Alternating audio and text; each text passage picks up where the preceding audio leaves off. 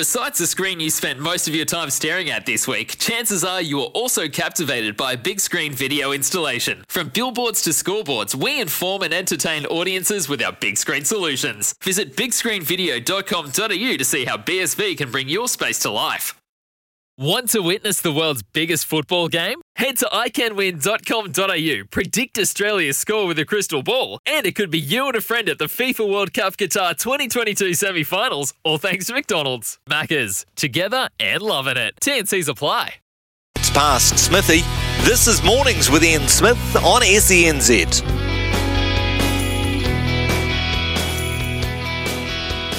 Morning, New Zealand. Good morning to you. Busy show this morning. We've got Mark Hinton coming in very shortly on the All Blacks. A bit of a report card from Mark as we look forward to the last chapter in the north against various opposition up there. Lavina Good after 10 o'clock as well. And that'll be, she's a Parramatta Eels fan, just by the by, so she is one happy lady at the prospect of an all-Western NRL Grand Final this weekend, the Eels and the Panthers. So Lavina after 10 o'clock. 10:20 this morning, Jamie Wall and Aidan McLaughlin will be on the panel. A number of subjects to get across there. And just after 11 o'clock, we'll speak to Nick Ahern. Of course, we spoke to Nick not that long ago, former very successful Australian PGA player, host of SEN's Off the Tee, on the President's Cup, the success of it, and what's coming up for golf as the new PGA season gets underway, of course, and LIV is still in the wings, so plenty to talk about with Nick there. We'll have a Stump Smithy around about 11:30 this morning, and we'll hand over to Steph just prior to midday. Sport is our religion, and here is Smithy's sermon. Well, it's time for an All Black report card, isn't it? Sort of a third term version with one northern term to go. So Bledisloe Cup locked away, that's a tick. A rugby championship title regain, that's a tick. Signs of improvement across the calendar year in certain on-field positions, that's a tick. A new look coaching staff that seems more equipped to cover the bases and more universally accepted as a group, tick. The worrying signs that it seems to take a loss to a side or a near loss to spark an improvement the following week. World Cups don't give that kind of luxury, do they? Well, that's a cross. Losing 3 games on New Zealand soil in 1 year, that's a cross. Being totally outclassed by Ireland twice, but on the last encounter, which is very concerning, cross. Losing to Argentina to create the ugly side of history, cross. Escaping from jail twice in 2 of the victories managed to share very late in the piece, cross. Overall world ranking at this point, cross. Number 4. No doubt Ian Foster now sits more comfortably in his role that he had a month ago. Hell, at that stage he didn't even know if he had a role. Jason Ryan and Joe Schmidt, well, it's early days, but there are marked areas of improvement in their portfolios. Leadership on the field, well, Sam Cane is trusted by those who have the say, but it seems there will always be doubts from outside. That's Sam's lot, and until he can walk off the plane back home in 12 months' time with William Webb Ellis alongside him, the masses won't be convinced. Sam Whitelock and Ardie Savea are outstanding deputies. We have a tight 5 that is respected. As we know, that is the base where it all stems from. We still thank Mr. and Mrs. Barrett Sr. for their great contribution to New Zealand rugby every day. Okay then, so all things considered, a generous B, a pending B, last term awaits. That will be the confidence builder or the shaker. England at Twickenham. We shall sign off after that.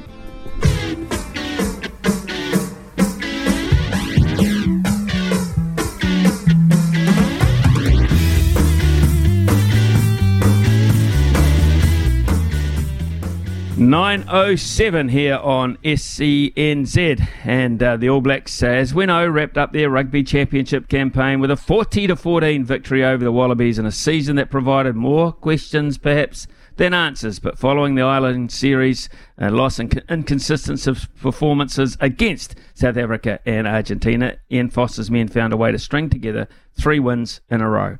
It was enough to sneak home by a point in the rugby championship, their 8th in 10 years of the competition, and of course to lock away the Bledisloe Cup again. So where to from here? With us now is Stuff's senior sports writer, Mark Hinton, who I think it's fair to say has followed the All Blacks more closely than anyone else in the country. Mark, good morning to you. Yeah, good morning, Smithy. Yeah, I noted your appraisal, and I wholeheartedly agree with you. In fact, I think you were just a little bit generous. I might have gone B-. I think that from where they were, it was probably between a C and a D, but so a positive finish. But there's still question marks, isn't there, Smithy? Still question marks over these All Blacks. There are, Mark, and I probably would have given it a B-, but I'm still a little bit, I guess, excited at the prospect of continuation after I think was what's probably their best performance, which they say for last on Saturday night. Yeah, potentially. I mean, in many ways, Hamilton was more complete in terms of an expression of their talent on a tricky old night, but you probably think of the Wallabies and being a more competitive opponent at Eden Park, and the way they put them away was pretty clinical. So, those two performances, I think, were probably their two best overall performances. But Ellis Park, of course, was their signature performance for the year because it saved their coach's career. It did. And what it did do also is confirm the coaching setup going forward now. And now that we know Jason Ryan and Joe Schmidt will be very much a hands-on part of that, are you happier?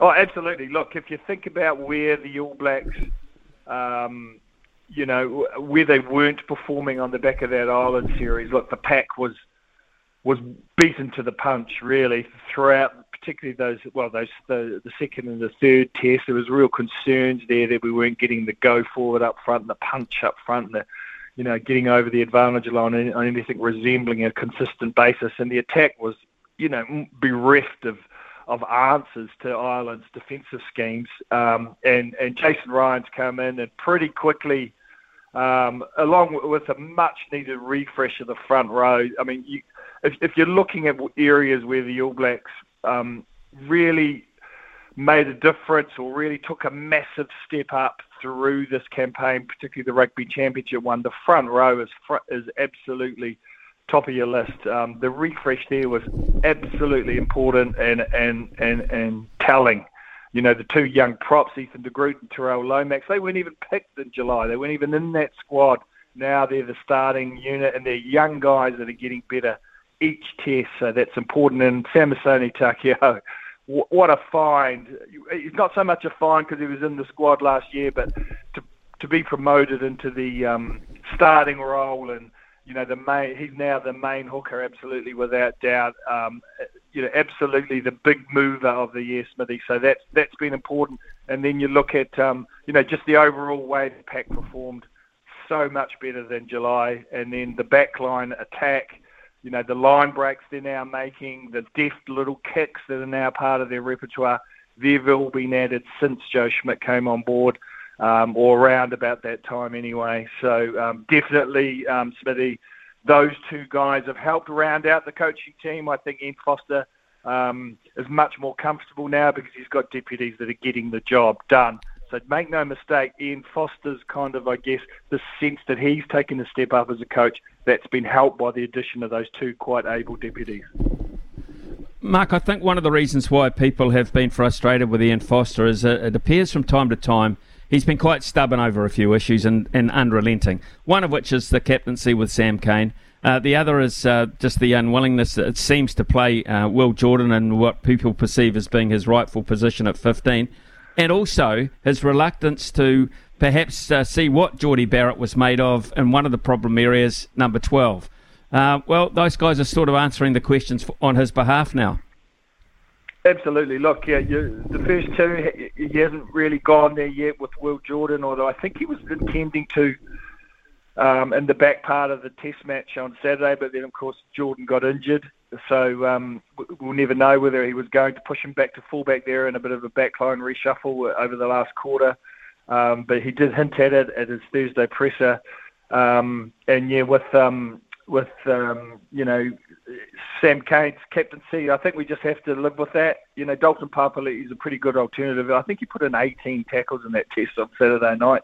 Incredible defensive shift from him. I mean, the All Blacks don't lose anything, but I think Ian Foster's committed to Sam Cane. So, you know, he is a good player when he gets it right and a solid leader. And I think you touched on it in your sermon. And Sam Whitelock and Ardie Savea, he has two absolutely outstanding deputies who, most importantly, are on top of their game. Look, I was the first to ask questions about Sam Whitelock last year, Smithy. In November, I thought he looked tired. I thought he looked past his best. I thought he looked, you know, almost ready for the retirement village. But what a return he's made in 2022. I think Sam Whitelock's been one of the stories of this All Black season, the way he's revived his career. And Ardie Savea's just metronomic consistency. Just never has a bad test, and such an important figure in these All Blacks. They missed him in Melbourne. They really did. You know, that what we can't forget is even though it goes down as a W, that was in reality a loss. It really was that close, and the All Blacks only got out of jail on a really bizarre call at the end of the game. So I don't think they've answered all their questions. Getting back to your original point there, Smithy, he finally played Geordie at 12. I think we all wanted to have a look at it, and it shows you there is a reluctance from Ian Foster to maybe try these things. But when he's done it, they've proved success. He brought in the young props. It was a success. He's moved Geordie to 12. It was a success.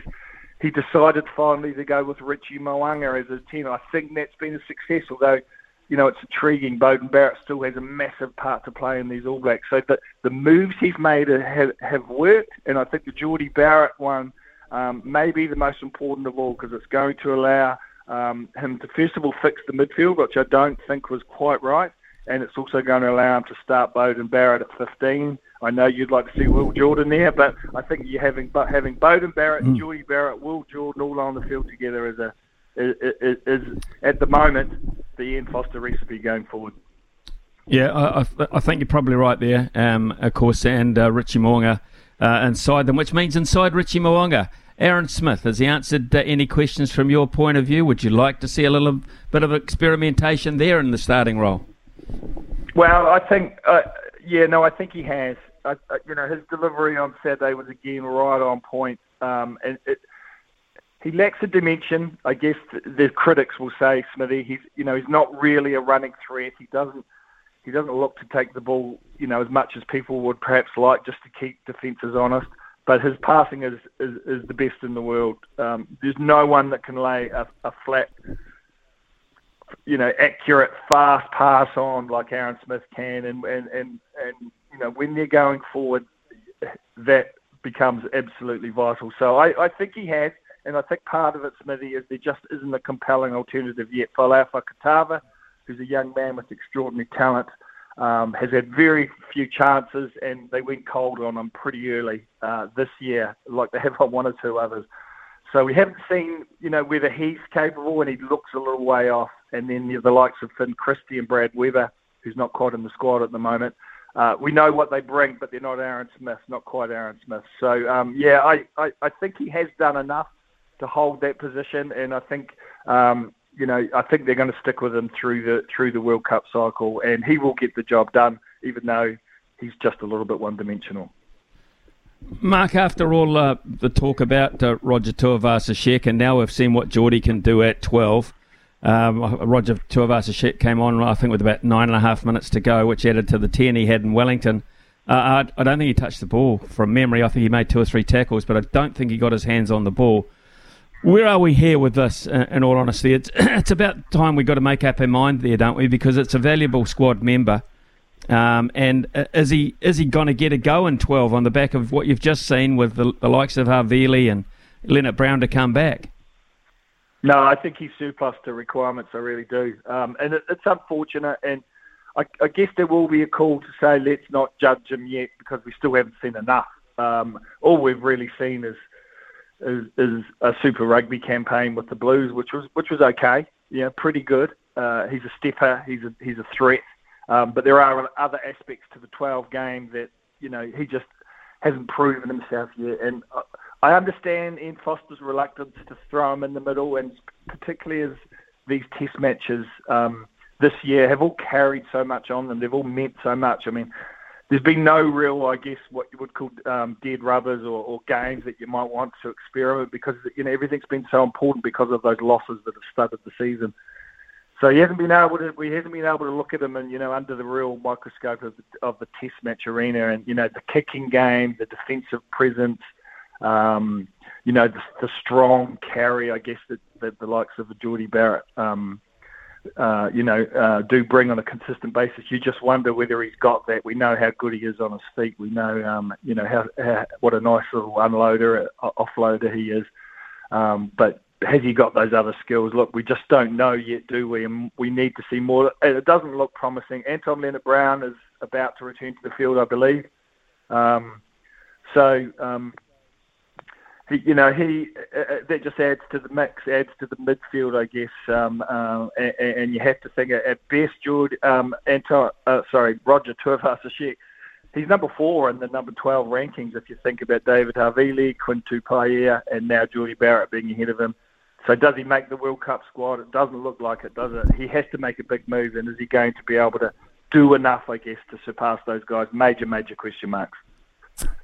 Comments over the weekend, Mark, from Stuart Barnes, who's now a former England player, of course, but also a journalist now. When he speaks, we seem to take notice of it, and he seems to think the Northern Hemisphere sides will not be frightened by this All Black side. No, nor should they be. Well, what have they done? I mean, they're 5-4 for the year, and probably, as we touched on, should be 4-5. So it's not a record that should scare anybody. They're beatable. They're fallible. They've yet to really, through this campaign, although we talked about those 3 wins on the trot, they're still yet to put together back-to-back quality performances, and I emphasise the word quality there. Marvel Stadium was not a quality performance, losing an 18-point lead in the final quarter. So, no, there's nothing to scare the North. I think France and Ireland are still the 2 best teams in the world, and I think England and South Africa at their best probably still sit above, and I say at their best, I think, the All Blacks are probably on a par with those 2 teams.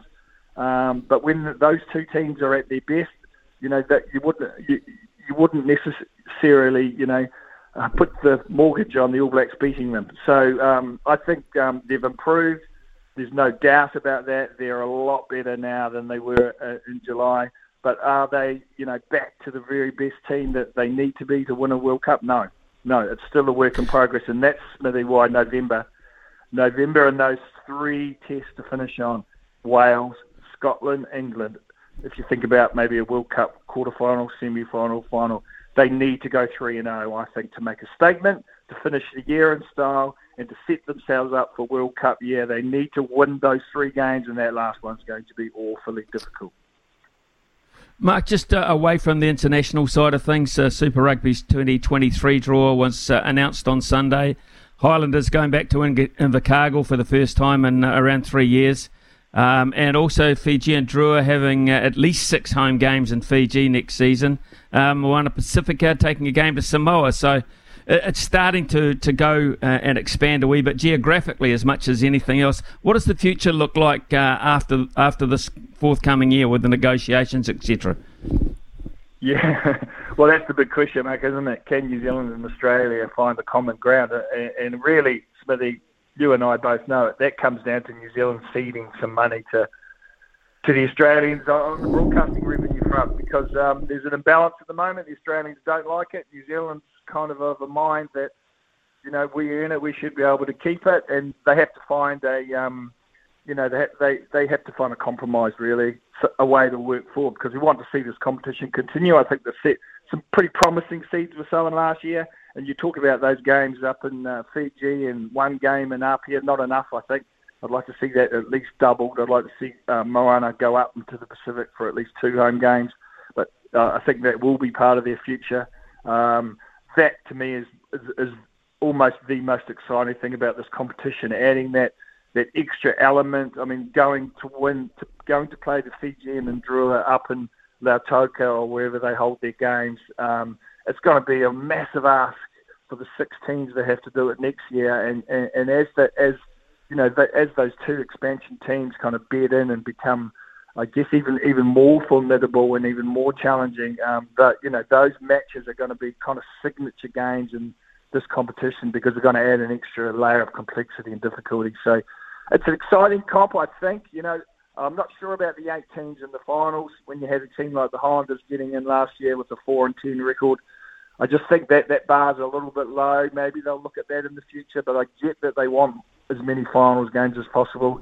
So there's perhaps some tweaks they can make, but I'm excited if those expansion teams can continue to be as competitive as they were in year one, Smithy. I think it's a good competition, and it all comes down to them. New Zealand and Australia. Look, we're rivals, but we're mates as well, and they have to find a way to be mates in the boardroom. They have to find a way to agree on this because as much as we might have our own sort of individual inclinations, shall we say, we need each other. We really need each other in the modern rugby world if we're any hope of keeping pace with the North. And I think you probably realise that too, Smithy. Yep, I do, Mark. Thank you so much for your time this morning. As you've always been available to us throughout this calendar year of rugby. I hope that continues as we look forward to the prospects of a team naming to travel north and in those games coming up there, mate. Thank you very much for your time as always, Mark. Appreciate it. No worries, Smithy. Go well. Cheers. Have a good week, mate. It's 9:24 here on SENZ. Mark Hinton there, and senior stuff sports writer with his thoughts. We're going to open up the lines after 9:30 for your thoughts. What is your report card on the All Blacks, actually? What is it? 0800 150 811. There'll be a Chemist Warehouse voucher for $50 up for grabs too, so you can win by having your judgment. It is time for a short break, and when we come back, we shall have just about the news, and we implore you to give us a call on what you've seen so far. Really would like your thoughts. Thank you. It's 9:25. Summer or winter, he's the voice of sport in Aotearoa. This is Mornings with Ian Smith on SENZ. Well, I've been keeping an eye on this UEFA Champions competition with England against Germany. England were 2-0 down and really looked terrible for them. Well, unbelievably, in the last 10 minutes, they've scored 3 goals. Harry Kane's just converted a penalty. And then a 3-2 up with about 7 minutes of normal time to go. Quite a revival, maybe to save Gareth Southgate's job, we don't know. But Harry Kane has just put them ahead, and the German manager looks a little bit forlorn. His side have blown a very comfortable 2-0 lead. We've got a number of calls already lighting up the board, but that doesn't mean we haven't got room for you. 0800 150 811.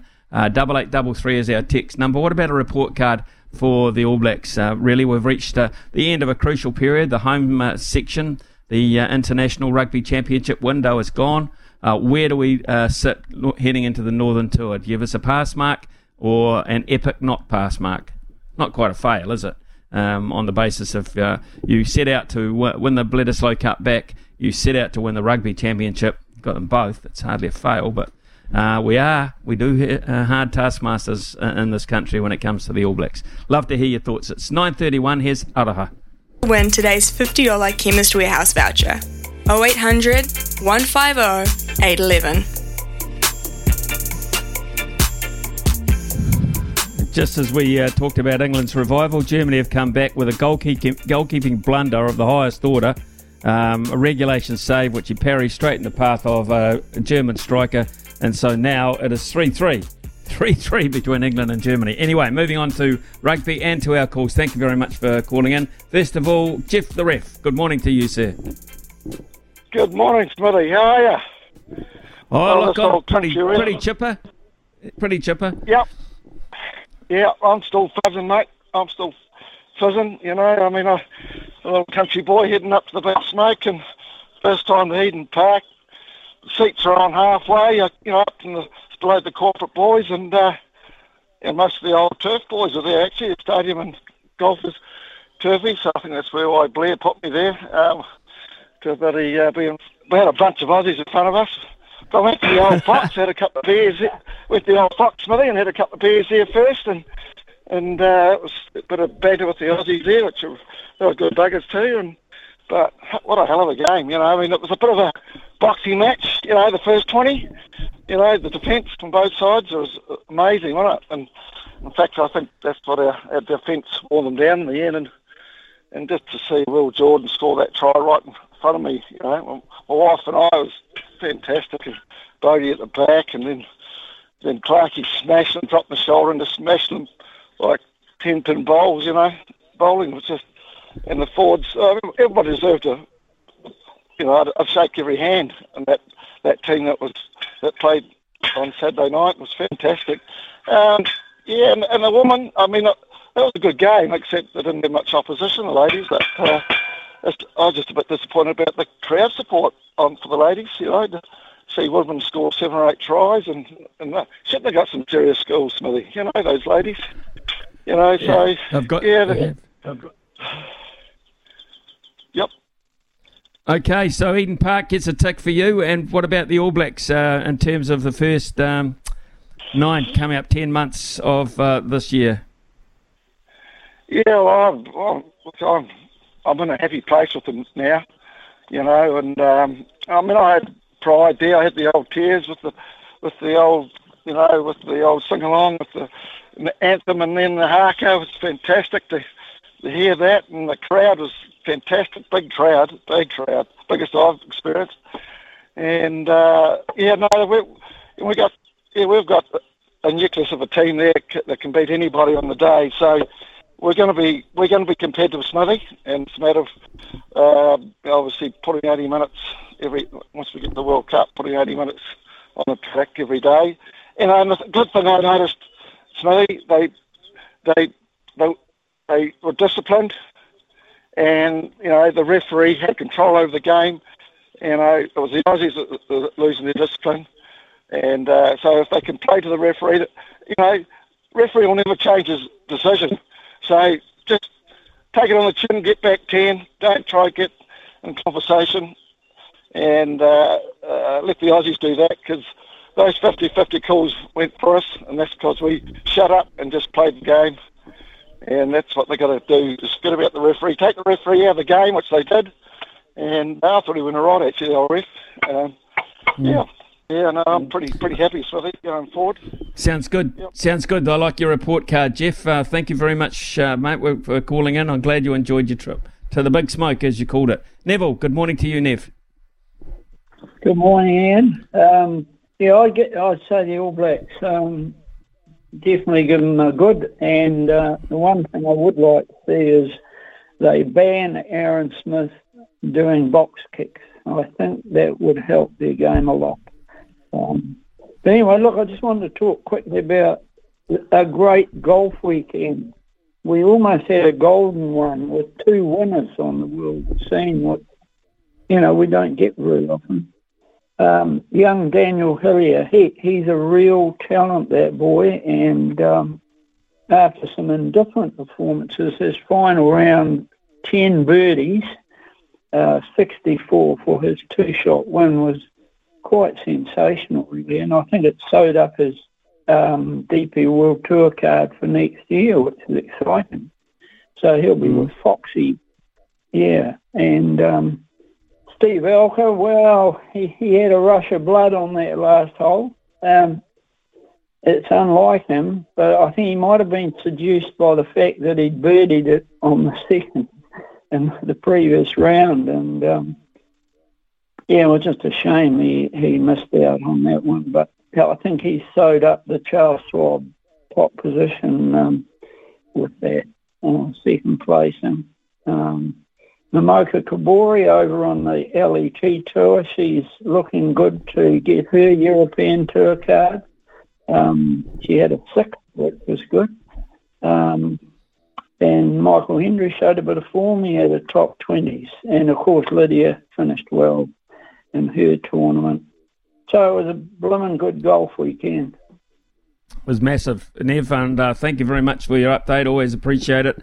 Because it certainly informs me, because you keep an eye across the board on all those tours. Thank you so much for that. Long may it continue. Joe from Gizzy. Morning, Joe. Morning, Smithy. Hey, loved your commentary on the game, and I thought, looking at the back line, I thought poor Anton Leonard-Brown may miss out on the All Blacks if we're going to play Geordie at 12, because he was an absolute hammer, and his defence was on point, but over the advantage line every single time he got the ball. And looking at that team, we won 5 and we lost 4 this winter, and we're now, I think, looking at Moanga's team.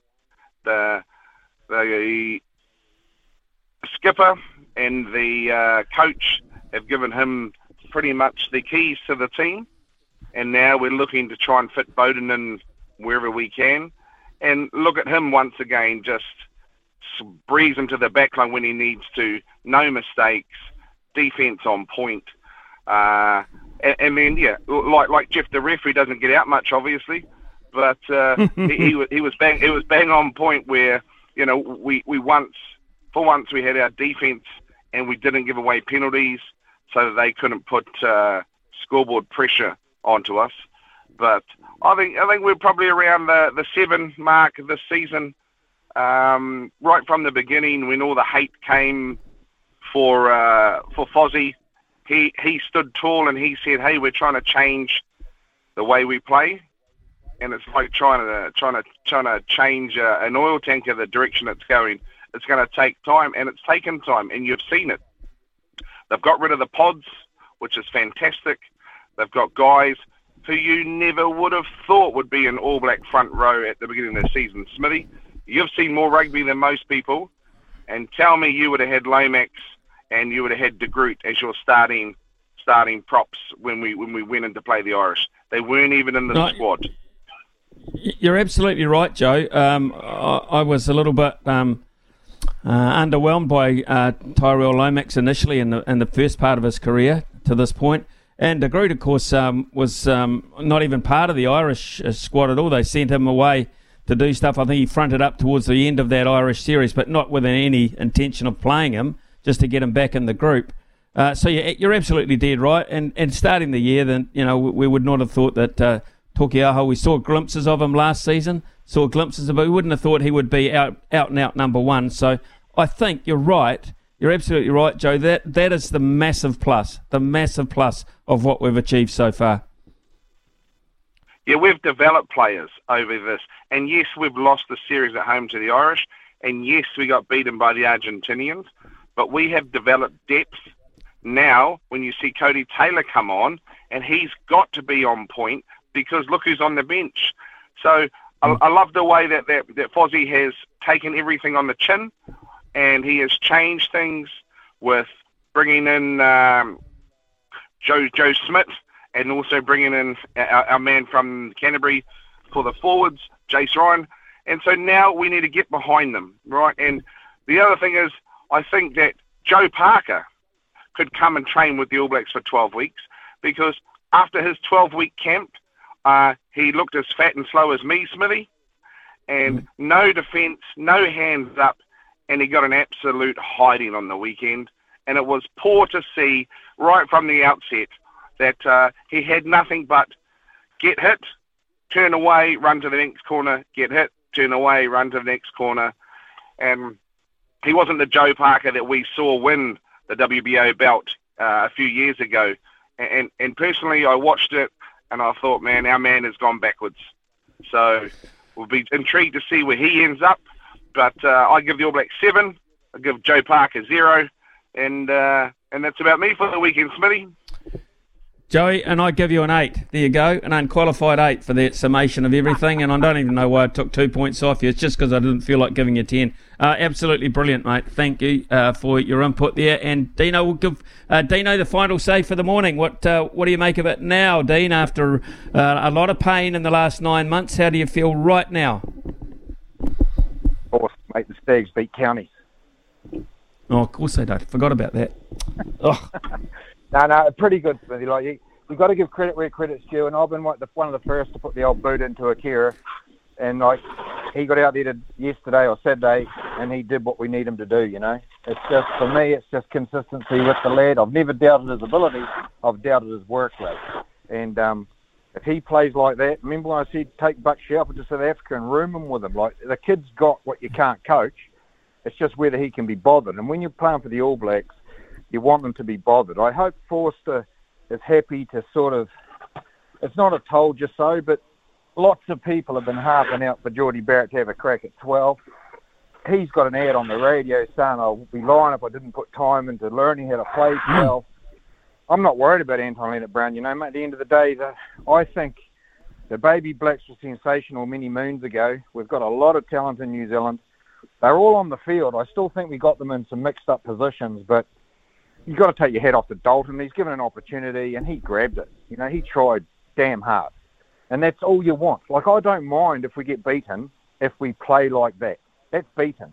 But when we got players all over the place like Brown's Cows and, yeah, I don't know. Like, I mean, they can say what they like about the Groot and that not being there, but they should have been there. Like, the Blues were showing up at the Super Final. I don't know what they were watching. They named the team beforehand. I've said it before on the radio. I'm pleased Grant Fox is gone. There's something going on with Auckland and putting players in there that really, they were good All Blacks. But good is the word. Not anymore.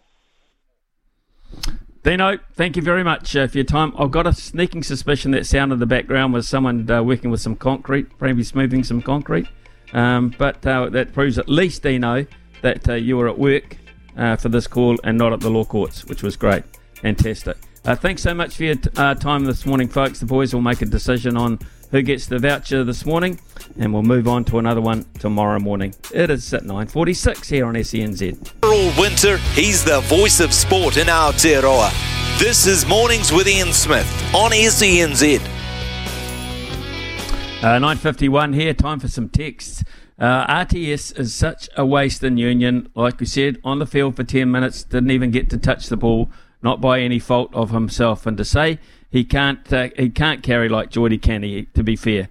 Please, that's what his bread and butter is. Can he go back to the Warriors, Rog, and try and get the elusive premiership instead of being a bit player in an organisation that truly don't want to give you a go? Let's remember it's the northern teams that have made us look silly with the players we persist with at the moment. That is from Vaughan, who is still guarded about the whole thing.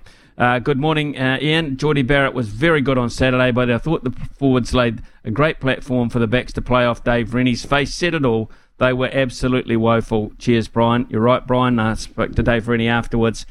He looked very glum about the whole situation because it's time for a report card on his team's performance as well, and it is far and away worse than the All Blacks at this point. Okay, didn't have all his best players available, but that is international sport. From time to time, you have to try and develop depth to cover those options. Hasn't been able to do that. They will look very, very average. Hey, lads, this is from Richard. Surely RTS needs to have a crack at the wing or fullback for Auckland and see how he goes. Midfield stock's a chocker and he won't get a starting spot for the All Blacks at this rate. Him and Will Jordan in the back three could be special. Would be a shame to see him go back to league as rumoured and not seeing his potential realised in Union. That's another point there. Well, Smithy, people and the TAB are really getting carried away with the wins against the Aussie B team, because that's all they are. The TAB straight away make them equal favourites to win the World Cup based on that they're dreaming they will be very lucky to make the quarterfinals. That's from Mark, and the other text was from Richard. I thank you very much for those texts. Keep them coming in. 8833 8833. Love to hear your report cards on the All Blacks or anything else that you've seen over the weekend. We'll be back shortly with a multi to start this weekend off. Summer or winter, he's the voice of sport in Aotearoa. This is Mornings with Ian Smith on SENZ. You got to know when to hold up, know when to fold up, Smithy's Multi. know when to walk away, and know when to run. Bet live on your favourite sports. Download the TAB app today. Rightio, my weekend one went adrift because I gave the Australians a 16.5 point start at Eden Park, and they couldn't handle that. So, of course, the All Blacks way too dominant, as they say. So today, Cowboys to beat the Giants. That's NFL, of course, the Dallas Cowboys to beat the New York Giants. The slight outsiders actually at $1.92. We've got more international football action overnight and early tomorrow morning. Greece to beat Northern Ireland. Greece to beat Northern Ireland at $1.91. And a game in the Africas. South Africa to beat Botswana at $1.50. So you multi those up, the Dallas Cowboys into Greece, into South Africa, and that comes out to $5.50. Wouldn't mind $10 worth of that to start the week off. Right, after the break, we will be talking to Lavina Good. Now, Lavina, of course, loves her league. Absolutely loves her rugby league. She's a good all-rounder. She knows a lot about a lot of things. But rugby league is one of her passions. and the Parramatta Eels also fit into that category as well. So one pretty excited lady to where the Parramatta Eels have come from to where they've got to, and on the point of perhaps preventing the Penrith Panthers from creating a massive amount of rugby league history. So we shall chat to Lavina after that. Later in the morning we'll be talking to Nick Ahern on the President's Cup golf and other events in golf around the world at the moment. It is 10 o'clock, time for the news with the lovely Aroha. In a set of 6, someone's got to shut him down. So it'll take 2 or 3 players to do that. And if they can quieten down his kicking game and get him off song, that will be so much more effective for Parramatta. You've also got to remember that Nathan Cleary will be putting up the high ball and the bomb ball to Wonga Blake, who has not been very successful with that towering bomb. In fact, he looks very nervous, a little bit like Manu Vatuvei did many, many years ago when he played against Parramatta and dropped 5 bombs in a row on the corner, and Nathan Cleary knows that. So it's a pretty easy conversation to have with your players. Either you shut down Cleary or you lose the grand final, and they'll put all of that in place, and whether or not it takes Nathan Brown to come back and do that, it will be interesting. But when you do shut Nathan Cleary down, Jerome Luai, who loves to play a starring role as well, you'll often see Luai play a starring role when Cleary plays a starring role. But as for the State of Origin Game 3, when they shut Cleary down, all of a sudden Jerome Luai becomes slightly anonymous as well. So if Parramatta can be effective in doing that, holding that defensive line in the first half, not just the second half like they did against the Cowboys, they've got a very, very good chance. But I think the matchup in the forwards is another area of concern for the Parramatta Eels. They'll be absolutely exhausted from that match against the Cowboys. They'll be sore, they'll be tired, and that week off can mean so much to so many players like Kikau and Liam Martin and Isaiah Yeo, who, thrive on just punishing the opposition.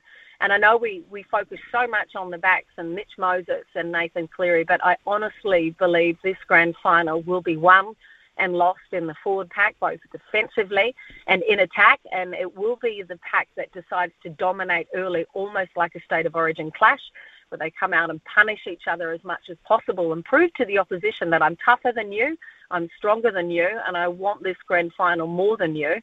And it will be a battle to savour. I absolutely guarantee that.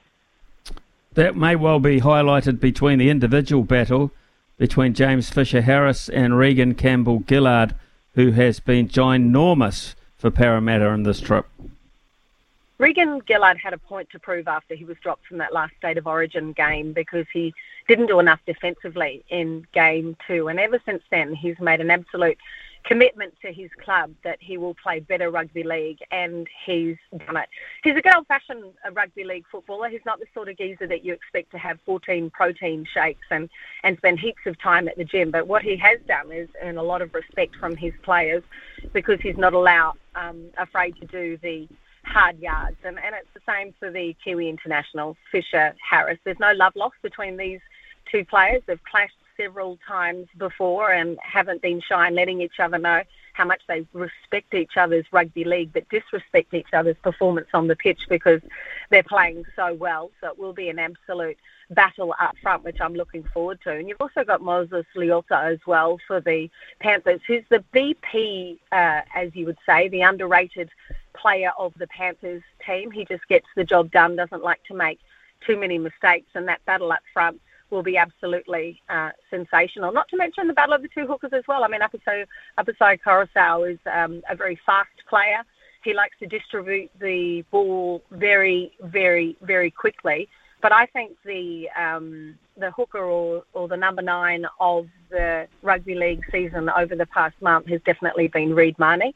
He's about to sign off against the Eels, so he'll be taking a contract somewhere else. He wants to finish with that premiership ring. But there's something about Reed Mahoney. Not his distribution probably isn't as on song as Coruscant. I mean, he's probably more effective in his display of the passes left and right. But Reed Mahoney has the ability to drive his whole pack forward. And if there's any one of those forward players from Parramatta that have decided to take a break or take a rest, Reed Mahoney isn't the sort of player to hold back in telling them that they're bludging and they need to start moving forward and directing play more. And I think that's what Reed Mahoney brings to the party. And he can also be a nice little foil for Mitch Moses when you think that Mitch Moses might be under the pumps as is expected to do every cutout pass, every grubber kick, every bomb. Then all of a sudden Reed Mahoney will come in and he won't just scoot for 3 or 4 metres. He'll make sure he makes 12 to 14 yards. And it just gives his whole pack that enticement to keep on going. So I think the battle up front between the props will be outstanding, and also we'll find out which one of those 2 number 9s are better on the day when it comes to a grand final. I'm hoping it'll be Reed Mahoney, but Coruscant is, such a tremendous player. I expect him to play through his skin as well. Are you making the trip? Are you going? I bought a ticket. I bought 2 tickets actually after the final. Stayed up quite late and thought, well, these events don't happen often. It's been 36 years since Parramatta have won a premiership. And it was back in the heyday when Parramatta were victorious throughout 3 premierships in the 80s that I developed my love and desire for Parramatta to continue to be a great winning team back with, Zip Zeppela and Brett Kenny and Peter Sterling, greatest halfback of all, by the way, mate. It was back in my devotion of the 80s, which I've just never, ever, ever let go. But the heart was broken in 01 and 09, and it was broken even more in 2016 with the salary cap issue. So I think Parramatta have kind of paved their way for making up for lost time and for atonement, and they certainly deserve to be there, as do the Penrith Panthers. Obviously, you've got to remember that Andrew Webster, the assistant coach of the Penrith Panthers, who's actually their attacking coach, will be off to the Warriors in 2023, which is something for Warriors fans to get really excited about. But I went to book my flights on Air New Zealand, and there were no flights going in on Friday, Saturday and Sunday. And unless I go with Webjet, which is going to cost me $2,500, that could be a very expensive grand final trip if I come home crying because they don't win. But you never know, Smitty. I haven't ruled it out yet. I've got the tickets if I want to go. Lavina, always great catching up with you. I love your enthusiasm, and I'm thrilled for you that you've got a seriously big vested interest in it this weekend. Thanks for the chat. Very informative. All the best. I hope it goes well. Yeah, cheers. Thanks, Pete. I'll be supporting both teams. Good on you, Lavina. Good there. The Battle of the West. Yes, it is the Battle of the West. I did a little bit of a directions finder. I've been out that way on a number of occasions for All Black tests, of course. It's only about 10 minutes from Parramatta to the stadium, and it's about 30 to 35 minutes from Penrith to the stadium as well, out west. So it's quite apt that it's out there. It's not slapped back in the middle of it. In fact, Parramatta are a little bit closer to that home stadium, but it'll rock. There's no doubt about it, and 2 deserved finalists. And we'll preview more of that going forward throughout the week, no doubt. It is 10:19 here on SENZ. We'll have a panel very shortly. Big opinions, the panel. Talk to me, yeah. Right, the panel today consists of Jamie Wall and Aidan McLaughlin. And Jamie Wall, we touched base on Saturday night prior to the kick-off between the All Blacks and the Wallabies, which concludes the home segment of 2022. What's your overall opinion, mate? Yeah, morning, Smithy. Good to see you on Saturday night. Morning, Aidan. Overall opinion is that, well, if you look back at the same situation last year, the situation last year, it was actually more or less the same. Is that the All Blacks had been a little bit shaky. They ended up winning the Rugby Championship and then went into an end-of-year tour that didn't pan out the way that they wanted it to, and we had a whole summer of talking about whether the coach should lose his job. And I kind of feel like we're back in that same situation again. I mean, well done to the All Blacks for winning the Rugby Championship and doing it in pretty emphatic fashion on Saturday night at Eden Park. It was a very typical Eden Park test match where the All Blacks had pretty much sewn it up after about half an hour. The Wallabies clearly have a massive mental block about playing there, which is why they haven't won there for almost 4 decades. And you saw another situation on Saturday night in the midfield, at least, where an injury permutation meant that we got a midfield or a positional a positional situation that worked out really well because I thought Jordy Barrett had a really, really good game, and kind of like the front row we've got this year with De Groot and Lomax playing really good football, and then Taukei'aho as well. That was kind of a situation that wasn't really manufactured. It was just kind of thrust upon the All Blacks. So a few things have just been happening more rather than accident, rather than design. And I'd like it now if we just sort of saw a bit more design out of the All Blacks. Like the bits are there, and they're kind of smoothing off those rough edges that make them a team that's more of a threat to anybody. But I still think, and I've said this before on the show, that I still think it's all going to come down to that game against England at Twickenham, and then we can really measure what sort of chance the All Blacks are going to have at next year's World Cup. Okay, Aidan McLaughlin, good morning to you. Stuart Barnes saying that none of those Northern Hemisphere teams will be at all worried about the prospect of facing the All Blacks this time around. What do you make of that? Yeah, morning Smithy, morning Jamie. Well, I think he's right. I think that if you look at the All Blacks record this year, they've played 9, they've won 5 and they've lost 4. And I think the fear factor has gone. The fear factor that those Northern Hemisphere teams held for many years when they played the All Blacks, whether home or especially away, has now gone. So I think Wales, Scotland and England will all think they've got a crack. I think that England match at the end, as Jamie alludes to, will be the real defining moment of the year. Because if they win 3, if they beat Japan, Wales and Scotland, but they lose that game, then it will be another painful summer, I think, for All Blacks fans, and a worrying one for Ian Foster and co. Okay, interesting. Let's just, can we move on to one of the other things that happened on Saturday? Jamie, Saturday afternoon in particular, you were there for both games, of course. You had to cover the women's game as well, and the press conferences, etc. I looked at the crowd at the start, and I think that's always a good indication as to a following. When people want to go and genuinely watch two events, if they go for the start of the first one, they're genuinely interested. I'm not sure that crowd was that encouraging, bearing in mind the Rugby World Cup was around the corner. What did you make of that? Yeah, I have to agree. It was a little bit disappointing to see that sort of turnout for a Black Ferns team that's, a couple of weeks away from their World Cup campaign, starting at Eden Park. There's just a pretty big conversation to be had about the concept of double headers of playing the Black Ferns and the All Blacks on at the same time. There's pros and cons to both, but the pro being that by the end of the women's game you're going to have a pretty decent number of people in there, but the con being that most of those people are just there to see the All Blacks, and so it's going to be really difficult to build some sort of decent following of the Black Ferns if they're always tethered to the All Blacks, but not in a way that they're truly sharing that brand. I've always been an advocate that if they are going to wear the same jersey and play on the same fields, that they simply just become one big unit, one big team that are called the All Blacks men and the All Blacks women themselves, and then they share all their marketing together, and the entire experience is sold as one big package rather than a curtain raiser and a main event. I mean, the game itself went exactly the way that we thought it was going to. It helps that the Black Ferns are about twice the size of the poor Japanese players that they were playing against. But the good thing is that they did exactly what we wanted to see out of them, which was have a really good hit out, get the ball into Portia Woodman's hands. She didn't disappoint and managed to get over 7 times, which is pretty cool.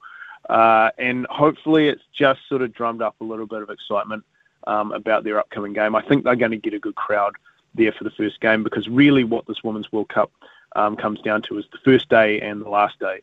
And if they can get decent crowds for both, then I think they can tick that box, because a lot of what's going to happen in between is going to be pretty immaterial to the games itself. And as the tournament goes on, they can build some hype around the Black Ferns' inevitable showdown with either England or France, or even both. And the fact that because it's a World Cup, it's really just going to come down to one game that the Black Ferns play at the business end of the tournament. And I give them, based on what I've seen this year and the progress that I've made, I'll give them every chance of winning that game. Okay, Aidan McLaughlin, I'll give you a crack at that after the break. We're going to take a short spell with Aroha with the news, and then we'll come back with Jamie Wall and Aidan McLaughlin on a number of other issues as well. The panel. then talk to me, yeah. Jamie Wall and Aidan McLaughlin with us this morning. And Aidan, yes, attendance for the women's game, particularly early, was a little bit concerning. So too, though, Aidan, and we're both Hawke's Bay people. We know what the Ranfurly Shield can do to a local crowd, upwards of 7 and 8 for Hawke's Bay at times. Wellington apparently only got around 3,000 people. I cannot fathom that. Yeah, so I was watching the Black Ferns game and kind of flicking between that and the Ranfurly Shield game. And to Jamie's point earlier, yeah, I thought it was a disappointing attendance for the Black Ferns, but even more so for the Wellington match. Now, I think the mitigating factors, if you can call them that, is that it was a pretty horrible day weather-wise in Wellington, which kept a lot of people away, perhaps that walk-up crowd. And then the All Blacks kickoff was at 7:05, so I think a lot of people thought, well, if I go to Sky Stadium, I'm going to struggle to get home or get to a pub to watch the game. So those seem to be the mitigating factors coming out of Wellington. But whatever way you look at it, 3,000 or 4,000 people for the first defence of a Ranfurly Shield is disappointing. I mean, it's hard to spin it any other way. It just seems that people have just aren't that interested, really. I mean, I genuinely thought they'd be up near 10,000. Perhaps I was just really over-optimistic, but I guess I was looking at it, Smithy, from our perspective, where we get that 7,000-8,000 on a regular basis, and if you can have a first Shield defence, surely that's the bumper one. Yeah, it's got me baffled, actually. Not only that, this is a Wellington side that is also atop their conference in the NPC. It's not like that was a fluke or anything and they thought they'd lose it to Waikato. I mean, this is a side playing some pretty good damn rugby, so it was a bit concerning for me. I'd say concerning is probably a word too for Wellington rugby.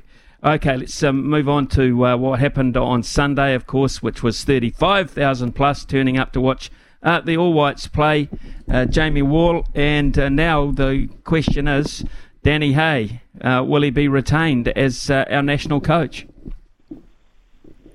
Well, the scuttlebutt is no, that they're going to mutually part ways. So I wouldn't be surprised if that happens. My understanding is that Danny is just a bit disillusioned at the fact that there didn't seem to be any plan for the All Whites for the next sort of couple of years leading into the next World Cup cycle. That New Zealand football simply were happy to just bide their time and wait for the next qualification cycle to begin.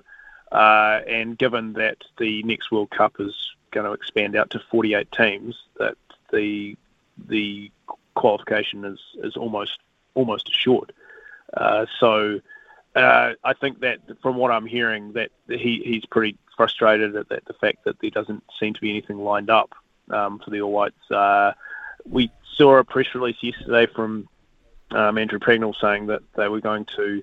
The plan was to have the All Whites playing games in New Zealand as often as possible. Now, that's all well and good to say that. How they're actually going to make it happen, given that Sunday was the first time that they'd played Australia and New Zealand for 12 years. Who they're going to be bringing down, what kind of level of competition we're going to be seeing. Whether the All Whites are all going to be available, whether they're going to be able to pick a top-ranked side, all that's unanswered. So it's just a real shame because you can see the passion and enthusiasm that the New Zealand football community have when the All Whites do actually finally play them. And 35,000, that's a great crowd for what wasn't the most fantastic day in Auckland on Sunday. It certainly helped playing against Australia and players that a lot of people who follow the A-League would recognise. But yeah, it's just annoying because you'd think, given that they're almost assured of qualifying for the next World Cup, that they'd want to put all their chips onto the All Whites going forward to make them a real force, not just on but off the field as well, and sell some shirts and get some real name recognition around the guys that aren't Chris Wood. This is interesting for me, Aidan, because I tell you why. Most of the tenure Danny Hay has had under this particular job with the All Whites has been COVID restricted. Danny Hay went and spent a lot of time overseas himself arranging pre-World Cup warm-up games. He almost put together that schedule single-handed as he visited countries because he was out of the country. He had the ability to be able to do that. And now, of course, things are a lot freer. We can get games at home. You know, the squad is a young one, which he's put together. I'm not quite sure. There's got to be something behind the scenes that just is stopping this from being automatic, a lay-down misère. Yeah, I think you're absolutely right. I mean, if New Zealand football really wanted to extend Danny Hayes' contract, they would have, and they were happy with everything that was going on, whether on the pitch or off the pitch or, you know, whatever's going on, they would have made moves well before now. They would not have waited to the end of his contract to even acknowledge it, really, because the statement that Jamie referred to from Pragnell yesterday was really the first acknowledgement there's been. So Hay is clearly frustrated. New Zealand football are very quiet. If I was a betting man, which I am, I wouldn't be putting money on Hay being retained. I think they are probably looking elsewhere already and probably have been for a while. The reasons for that, we may never know, because when Chris Wood comes out on Sunday, as he did, and he is, spoke very passionately about the fact that they should look to retain Hay. I guess you could say, what else is he going to say? But he indicated that he and the dressing room were behind Hay. And really, I think, had that not been said, I don't think Pragnell would have even come out yesterday. I think they would have kept quiet completely. I think it's only that Chris Wood, who is very respected, has actually said something on Sunday. I think that's the only reason that anything was mentioned yesterday. And yeah, I just don't see him being retained, to be honest with you. Right, it's interesting. I'm the same. I think it would have been in black and white by now, but it clearly is a long way away from that. Jamie, interesting, some changes in world cricket going forward, and one of the most controversial ones already we haven't seen an example of in a women's international match, and that didn't take long for Deepti Sharma to mancad Sophie Dean, and there are all sorts of tears and dismay and that sort of thing, but as now you can do that. What did you make? What did you make of that particular event and the mancad going forward? Well, you always could do it. Like, this is what I don't understand is about this whole thing. Like, it's called mancad for a reason, because a guy called Mancad did it back in the, 1950s, right? Like, it's always been out. I'm starting to get my head around this. And, this is interesting for me because I've had this conversation with a few people when you talk about women's sport and you talk about how in order to be seen in the same light as men's sport, you kind of actually need stuff like this to happen. And I always thought that women's cricket would attain the same level of interest as men's cricket when the first woman got done for match fixing, right? I feel like this is almost kind of in the same way because you've got this cheating controversy going on, or at least it's been framed up as cheating or against the spirit of the game, which you never really see in women's sport, and it's bringing a whole lot of attention to it because everyone's got an opinion on this. I mean, my own opinion is that you should know that getting run out at the non-striker's end is a thing, and you should keep your bat down, especially in a game of that magnitude in the circumstances that was happening. Personally, I think that the English players are using the fact that there's a lot of sympathy for them to their advantage, when really they should just be coming up and just saying, hey, yeah, it's out. We lost the game. She shouldn't have done that. She has every right to be upset about it. But she should be upset at herself more than anything else. There's nothing wrong with mancads. There never has been. There's no reason for you to warn anyone about it. It's just because of some ridiculous convention that back in the day that is seen as unsporting, whereas any other way of getting out isn't. And, there's a bit of a broader discussion to be had, considering that it's been named after an Indian player and it's mostly associated with Indian players, and that an English team is upset about it, but, we don't have time to get into that right now. Okay, Aidan, I'll give you a little bit of time to have your thoughts on it. Well, there was some great analysis done by a guy called Peter Della Penna from ESPN Cricinfo over the last 36 hours or so, and he had a look at Charlie Dean at the non-striker's end, and he realised that she had left her crease 73 times including that final ball where she was actually, run out. So that was 85% of all the balls that she was at the non-striker's end, which is basically 5 out of 6 balls. So really the biggest surprise to me is why didn't India do it a lot earlier? They got to the final wicket of the match and they needed to do something because it was looking very much like England were going to get up despite there only being 1 wicket left. So, they took their opportunity. And as Jamie says, there's no reason to give a warning. It's in the laws of the game. I have no issue with it. It's just more of a surprise to me that it wasn't done a lot earlier. And frankly, as we said a couple of weeks ago, when Bernard Foley did not kick that ball out, if Charlie Dean had just stayed in her crease, there's no issue here. 73 times... I'm sorry, it's ridiculous.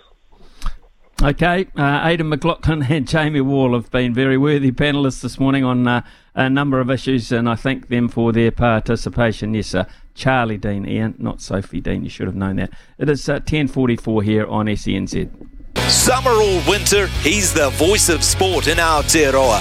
This is Mornings with Ian Smith on SENZ. It's 10:49. We'll be talking to Louis Herman-Watt shortly, and we'll take a visit to the TAB too. A couple of texts have come in. Morning, Smithy. Tell me why we need D-Mac. We have 3 number 10s in Richie Mo'unga, Beauden Barrett and Stephen Pitafetta. 3 fullbacks with Beauden Barrett, of course, in that group as well, Geordie Barrett and Will Jordan. So why do we need D-Mac? I'm not saying they're absolutely going to pick D-Mac, Stratty for Nanaki. But here's the thing, I think he's a viable option, and if you wanted, I know Stephen Pitafetta and you're from the Naki, hasn't been given a go yet, so can't be judged on it, but I've just got a sneaking suspicion behind the scenes that they'll be looking at Damien McKenzie and his form, although at the weekend it wasn't good enough for Waikato to lift the shield from Wellington. In fact, it was nowhere near good enough, neither were Waikato, so it's just an idea of floating around. Stratty, that's all, but don't panic for Stephen Pitafetta. He certainly hasn't done anything wrong, has he?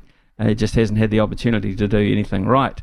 Also, who else is... Oh, here we go. Yeah, Craig. I thought this would happen. I just wanted to check in. Wanted to send a text for only one reason, says Craig. Just to sign off, Craig from the Bay. Craig from the Bay, not Bay of Plenty, for at least a year. Craig, thank you very much. It's not like I wasn't aware of the result. 100 texts straight after the game. A bit of badgering from even fellow staff at Sky. It's not like you have to wait till Tuesday morning, Craig, to try and ram home another dagger in the solar plexus. I went to the Battle of the Bay. Went to the game. At least I'll give you that. It was a great game and a great result. Thanks, Craig. Thanks for making contact. Really do appreciate it. It's 10:51 here on SENZ. He's the voice of sport in Aotearoa. This is Mornings with Ian Smith on SENZ. The loveracing.nz update. Your home for everything thoroughbred racing. Visit loveracing.nz. Racing's biggest fan.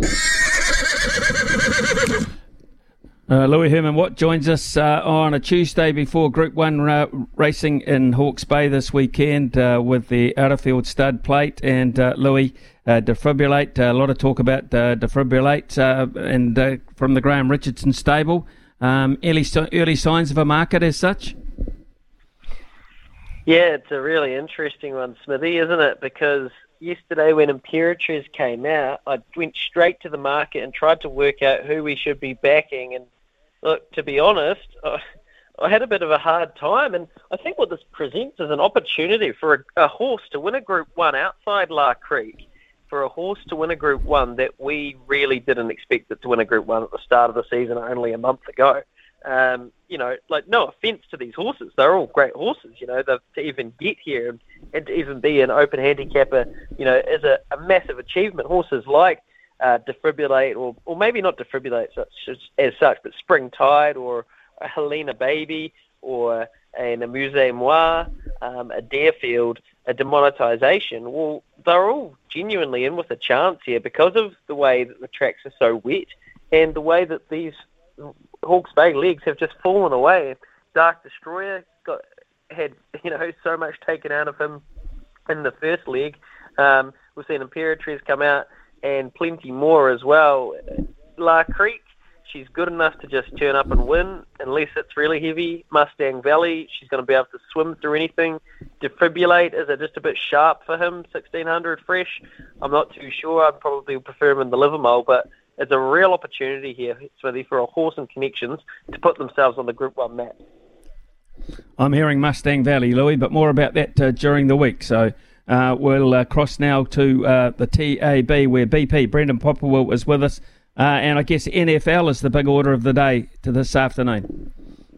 It is, Stockley.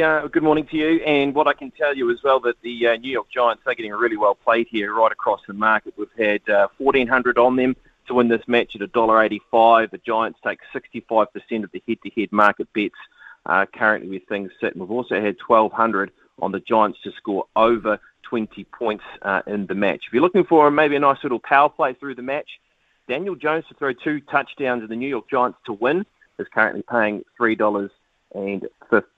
So at the moment in the marketplace there, the New York Giants are 183, the Dallas Cowboys are 197. And of course, looking towards the NRL Grand Final, the early bets are rolling through on the Penrith Panthers. We're taking 2 $10,000 bets on the Panthers at $1.38, taking $2,000 on the Parramatta Eels at $2.95. Don't forget about that Hall Pass. Jump on to the deposit page, type in Hall Pass in the promo code, and you get a $5 bet on the game. You get yourself a free $20 bonus bet by the TAB. Good on you, BP. You have a great week. Thanks very much for that. After 11 o'clock, we're going to be talking some golf with Nick O'Hearn out of Australia. He, of course, is the host of SENZ's Off the Tee. Nick, very shortly. From behind the stumps to behind the mic, nothing gets past Smithy. This is Mornings with Ian Smith on SENZ. Right, joined now by Nick O'Hearn. Of course, Nick's been on the show before. 6 professional wins across the PGA European Tour, Web.com Tour, and the PGA Tour of Australasia. Ranked 16 at one point in the game, which is quite incredible when you think of the amount of people that play the game. Top 30 in all 4 majors, of course, and twice beating Tiger Woods in match play. And match play is very much the order of what I'd love to talk to Nick about this morning, because the President's Cup was on over the weekend. The United States, of course, retaining it 17.5 to 12.5. Nick also, of course, is a host of a show here on SEN, and that is called Off the Tee. Nick, good morning to you. Thanks so much for your time once again. No problem, Smithy. Hey, look, Nick, 17.5, 12.5. Is that pretty much how you saw it before they teed off number one way back on Thursday morning? I actually think that was probably better than I saw it, to be honest. I mean, and most people, I think, going into it knew that the international team were possibly the biggest underdogs ever in the history of sport. And to do what they did, I think, on Saturday was just outstanding, where they were down 8-2 after 2 days, Thursday, Friday, and it looked as though at the end of Saturday, by that point, it could be all over before the singles. So for them to claw back and actually win the points on Saturday, I think they won 5-3, so they clawed it back to 11-7 going into the Sunday singles was an outstanding achievement. And then they made such a run at them. Actually, it was very interesting following. I was following it as it was going along, and there was one point there, midway through, probably 2/3 of the way through the day, where hang on, they're in a chance here. And but unfortunately, the US just too strong and dominated at the end. But they can certainly hold their heads high. It was a fantastic effort and great leadership by Trevor Immelman. Yeah, I thought he put together a side which, as you say, was more than just competitive. On the back of the late defections he had, of course, with Neiman not being available and your very own Cam Smith as well, which dented the possibilities too. Let's look at the positives from the international's point of view. Who stood out for you? Well, I think the one player who I think captured everyone's imagination was young Tom Kim, the 20-year-old. He made the side just right at the end there before the selections, and I think the enthusiasm and the exuberance he brought to the team, especially on that Saturday, certainly wound probably some of the Americans up the wrong way. But I think that's what you got to do. You got to get a bit inside their head and give it back to them, because they love to give it to us. And the way he played down the stretch in the crucial moments was just so impressive. And also Siwoo Kim, I think for him to go out and beat Justin Thomas in the singles, Justin was carrying on a little bit there, with the length putts that weren't being given and things like that. Now, JT has to remember he did that earlier in the week, but he obviously doesn't. So that was a fantastic win for him. I mean, to birdie that last hole to win that match and beat, one of the dominant players who was 4-0 going into the singles. He hadn't lost a match all week, was just incredible. Cam Smith from amongst the Aussies stepped up a couple of times during the right moment. Unfortunately, lost the singles. Scotty got off to a bit of a slow start, but he came back well over the weekend and played some really good golf. And overall, I think those sorts of players did very well. And the other one who really didn't get enough games, as it just turned out, was Sebastian Munoz. He won 2, halved 1, and he only played 3 matches. I mean, if they could have put him in a couple of times more, that would have been great. But hindsight's a wonderful thing, obviously, when it's so tough knowing who to put out there. Okay, let's then look at the USA. Of course, they weren't without defections themselves. You would have thought Dustin Johnson would have been part of the mix. Maybe Patrick Reed, of course, who's got such a great record in that type of golf. So for them, it looks like the real spine was around Thomas and Spieth. And was Scheffler a little disappointing for you, Scotty Scheffler, with his ranking? Yeah, he was. I mean, he struggled on the greens. He was, working hard in the evenings on his putting. Had Steve Stricker there trying to help him. It was very disappointing for him, I would say. I think he only got 1 win, probably 3 losses and 1 half point. So that was a huge blow for him. Kevin Kisner really didn't play very much. I mean, he made some comments afterwards, so we didn't see much of him. He was the only other person that probably didn't get a win. But it's Scheffler and Burns. They're very good friends, and I think they're looking for them to be a very strong team in the future. But they combined pretty poorly, unfortunately. It was all JT and Spieth, and then you had Xander and Cantlay, who are also good mates. So they played really, really some solid golf throughout the week as well. So, I don't think they really lost, as you said, too many. It was only really DJ. I don't think Brooks or DeChambeau. DeChambeau probably would have made the team. I don't think Brooks would have. Reed, I think he's on the outer anyway, given the fact that he doesn't really bring a lot of team harmony to those sorts of events. He's more in it for himself. So, the US team is going to be very strong for a long time if they can keep all those players and they don't defect to the Live Tour. Nick, with the split in world golf, which is clearly obvious at the moment, how good I'll call it the institution, how good for the institution was this event at Quail Hollow? I look at the crowd numbers, I look at the atmosphere there, and I can't help but thinking the likes of Cam Smith might have looked at it and thought, am I missing something here or not? Yeah, I think you're probably right. It's funny.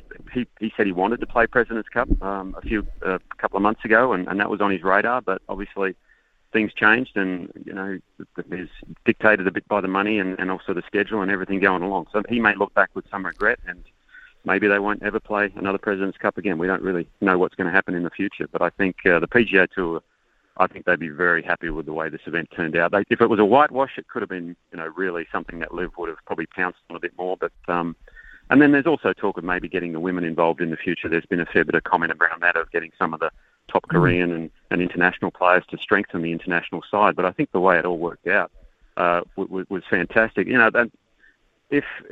hate to say this because hindsight's very easy. Unfortunately, the 2 Canadian players, Corey Connors and Taylor Pendrith, who was a pick, they went 0-8. So if they actually won a few points and contributed, it might have been a completely different story. And that's where I think, the couple of the guys that got left out, which was, your own New Zealand's Ryan Fox, I think he should have been on the team, and also Lucas Herbert from Australia. I think those 2 players may have been the difference in the end. But again, hindsight's a wonderful thing, as we all know, and Trevor just went on his gut and did a great job throughout the week. Nick, you're probably as well versed to talk about this subject than anyone on the planet, to be perfectly honest. I mean, you beat Tiger Woods twice in match play. You tell us about the mindset for these guys. Some of them have had extensive years. In fact, all of them had extensive years in stroke play golf. All of a sudden, you get thrown into this particular type of competition, particularly in the singles, when you have no one to lean on. There's no score up against there. You're just looking at that bloke on the other side of the fairway, and it's you and him. Tell us about, with all that atmosphere, the intensity of match play at that level. Yeah, it's a fascinating competition, especially when it's an away game like the international team have been in US soil. I played in 2 President's Cups, and really the message going into our singles, and I think any singles match, is, look, just take care of your own point. See if you can get up early, get your colours on the board. In this case, it was black for the internationals. Get a lot of black up on the board, rather than the Americans red, and that sort of can send a message through the other players as well, because in this sort of thing, momentum is huge. I think momentum is huge in sport in general, but especially in match play, when you see your other teammates doing well and up, well, that sort of lifts you as well. But if you see the other team going, that's a bit of an issue. So at the end of the day, you've got to take care of your own point, and my philosophy was always get ahead early. If I can get the lead early, especially when I was playing against Tiger, if I can get that lead early, well, then he's got to come and get me. If you get behind, it's much, much harder. Easier said than done, obviously, but you really got to focus hard on those first tee shot, first few holes, and try and just put your foot down and get your colour up on the board in a nutshell. So, I mean, in those situations against Tiger, I mean, you must have felt, along with your caddy, you must have felt pretty damn lonely out there.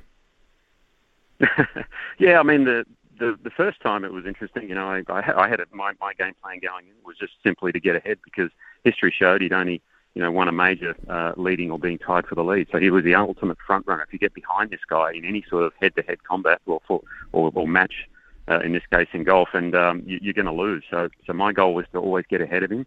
And in the two matches I played, I never trailed once. The second time was very interesting, because I got a healthy lead on him the second time, and then he pegged me all the way back to square. And it was at a time he was obviously number one in the world, and the crowd certainly did not want me to win. And they were saying some things to me that I'm not used to on the golf course. You probably do at the cricket grounds, but not me on the golf course. But I almost kind of enjoyed it, because it was something completely different, and to get heckled by the crowds and everything like that. So, but thankfully, I came through, and I was actually very, very fortunate my wife wasn't out there, because she probably would have picked a few fights with the crowd, I reckon. It is, it is so unique, and that's why I'm glued to it, and at the Ryder Cup as well, to be honest. And what I noticed looking in from the outside too, it seems in a very short space of time to build great fellowship. I mean, the way that the captains in particular and the co-captains give you an atmosphere off the course to provide that team feeling seems quite unique. I saw pictures of in the international team room when players had success. They were all there sitting waiting for them when they came through the door, and it was absolutely special.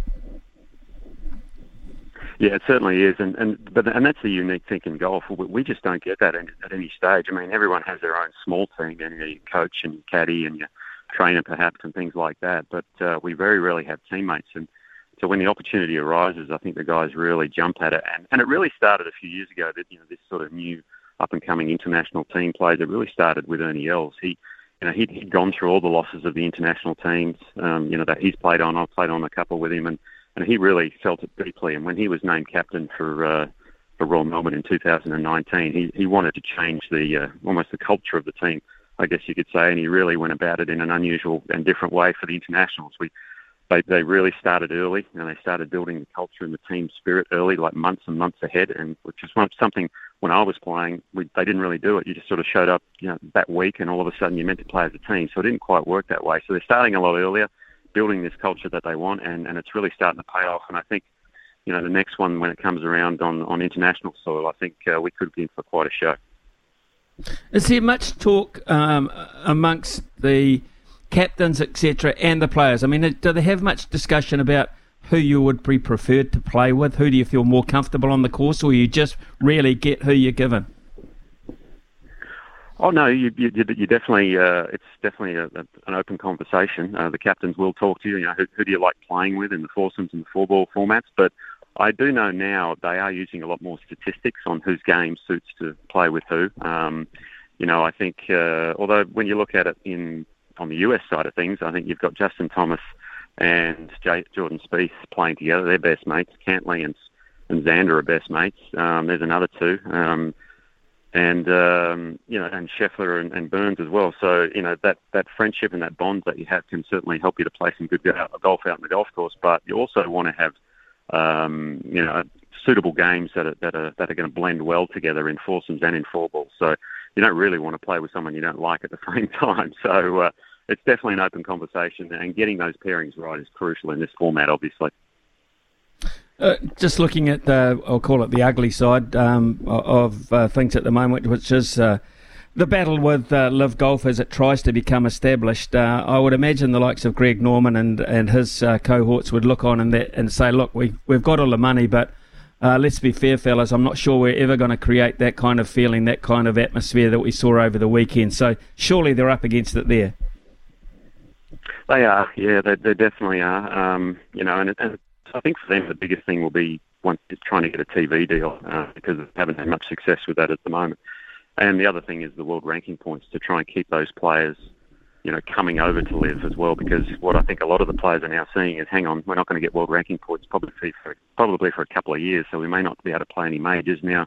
If the money compensates that to them and they're okay with it, well, then that's fine. That's completely their choice. But I don't really agree with them trying to come back and play these European and PGA Tour events and trying to dip their ink in both wells, I guess, so to speak. So Norman went to Capitol Hill the other day, I saw in Washington, and trying to take his case to a higher cause, and they brushed him off pretty quick. So I think he's running into some brick walls there, and they're in for a bit of a fight. And I think the one thing the PGA Tour has going for them is I don't really see why they should join forces with them now, because I think they've got most of the players that they're going to get, and now the PGA Tour has obviously upped their purses. They've put all these incentives in for their players, and they're kind of looking at it going, wow, okay, we're in for one pretty good ride here right now. So it's going to be interesting how it all plays out, that's for sure.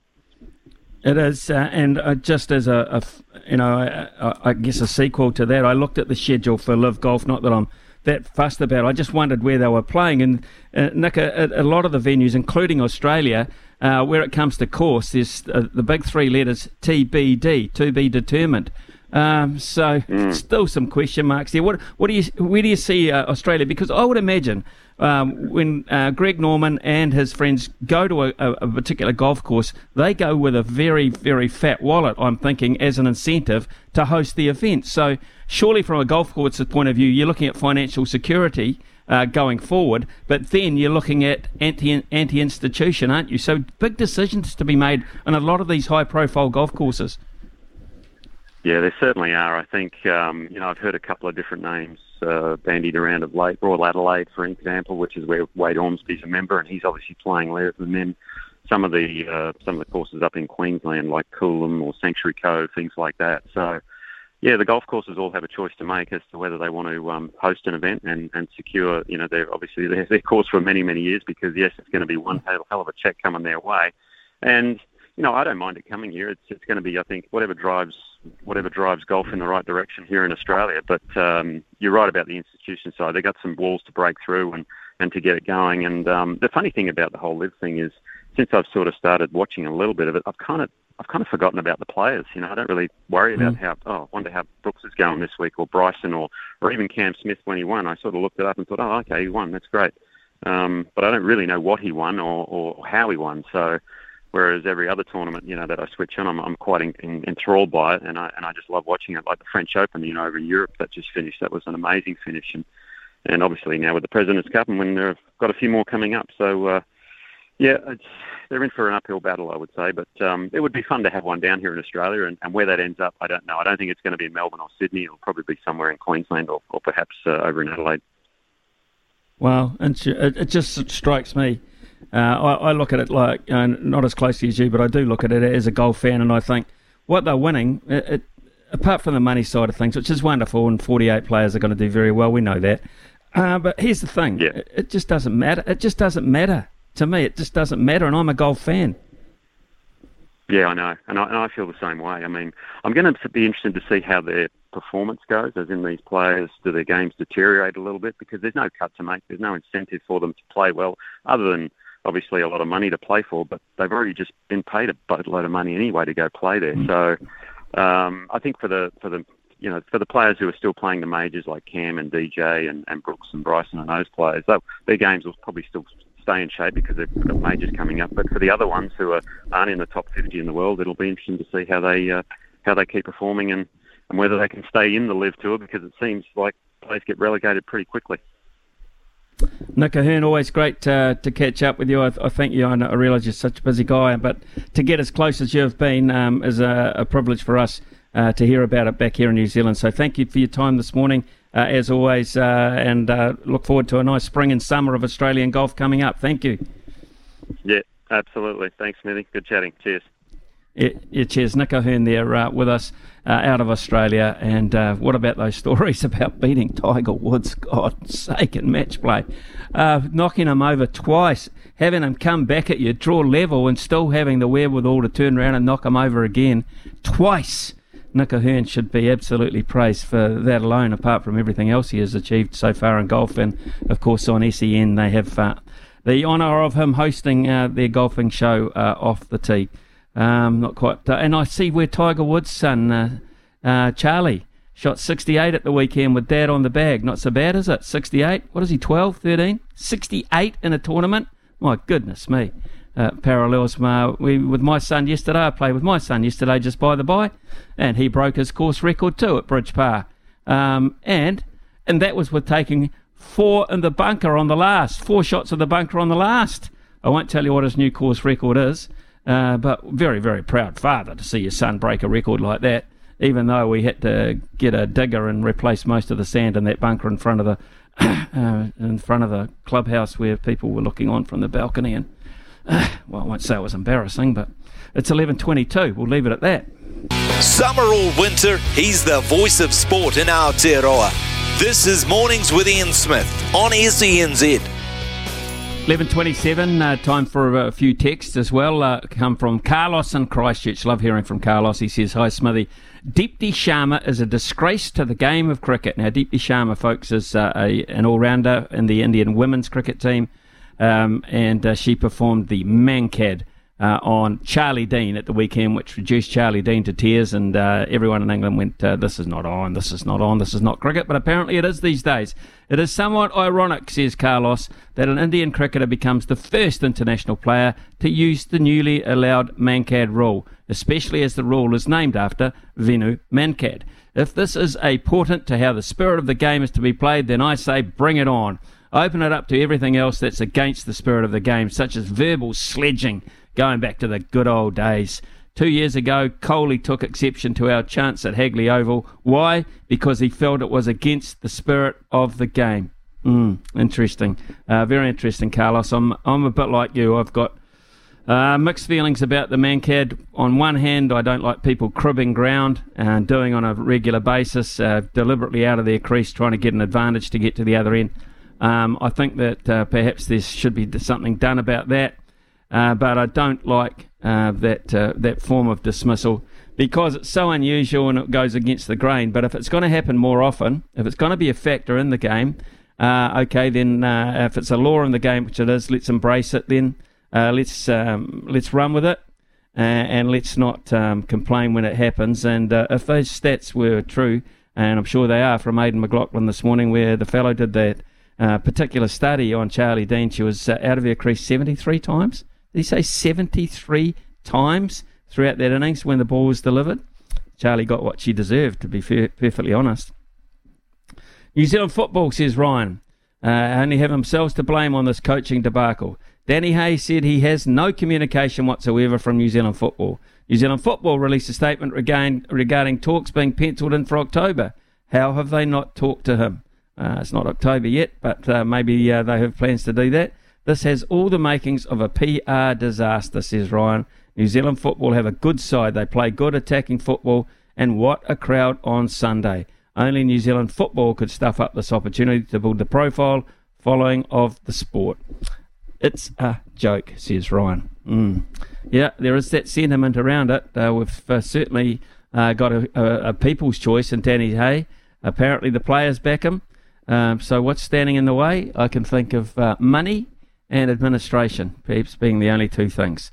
And on the subject of money, it's not Danny Hay's salary we're playing for, but it's $50 from the TAB as we look to play Stump Smithy this morning. Yes, $50, 0800 150 811. Get on the phone. Brian will be there to answer it. I see Craig from Tauranga is there. Brian, Craig from Tauranga is trying to get through initially. That would be the same Craig from Tauranga who sent me that very edgy text a few minutes ago and boasting about the bay as such. Be very careful when Craig from Tauranga rings up, Brian, just in case. It is coming up to 11:31. It is time to hear from Arawa with the news. Good match here. Stumped by Smithy. Ian Smith really is top class at his job. Yes, it's time here on SNZ Mornings with Ian Smith. For a little spot of cricket, it is stumped and we're playing for a $50 TAB bonus bet today, Smithy. Before we get into who's at the crease and what topics might be on offer here, in for a new week, how you feeling, mate, after the long weekend? Yeah, pretty good. Quite refreshed, actually. So a bit of rugby in Auckland on Saturday, which was absolutely fantastic. Gee, those Black Ferns are a good unit, but they were up against not much. Big test for them is around the corner, but they looked together, and Wayne Smith's got them humming as such. And I enjoyed the honesty that was around Dave Rennie too after the game. There, he acknowledged there were no excuses apart from the fact that they got done in every aspect of the game. I just got a text from Craig, actually tried to get through on the phone, and Brian quite rightfully shut him down, which is good. He said, "You're right, Ian. You're right, Ian. You can't trust us. You can't trust those people from the Bay." Certainly right there. So, okay, what are our subjects? What are our subjects this morning, and who have we got online this morning? What good, honest people have we got this morning? Yeah, it's been unfortunate you've got a Tauranga-raised producer there as well, Smithy, but I'm not digging it into you this week, I'll tell you that. First up, at the crease, we have Matt from Blenheim. Come in, mate. G'day, how you going, lads? Yeah, good, buddy. How are you? Yeah, good. Feeling refreshed as well, so up for it. Okay, what are the subjects, Logan? Today we've got rugby league, golf, and the All Whites. Take your pick, Matt. Oh, it always seems to be a favourite on this one, but I'm going to have to go with it again, rugby league.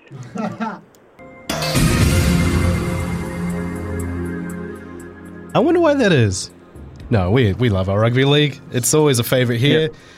I know we love putting the questions together, Brian and I. So first up, Matt, who did the Panthers beat in the 2021 NRL Grand Final?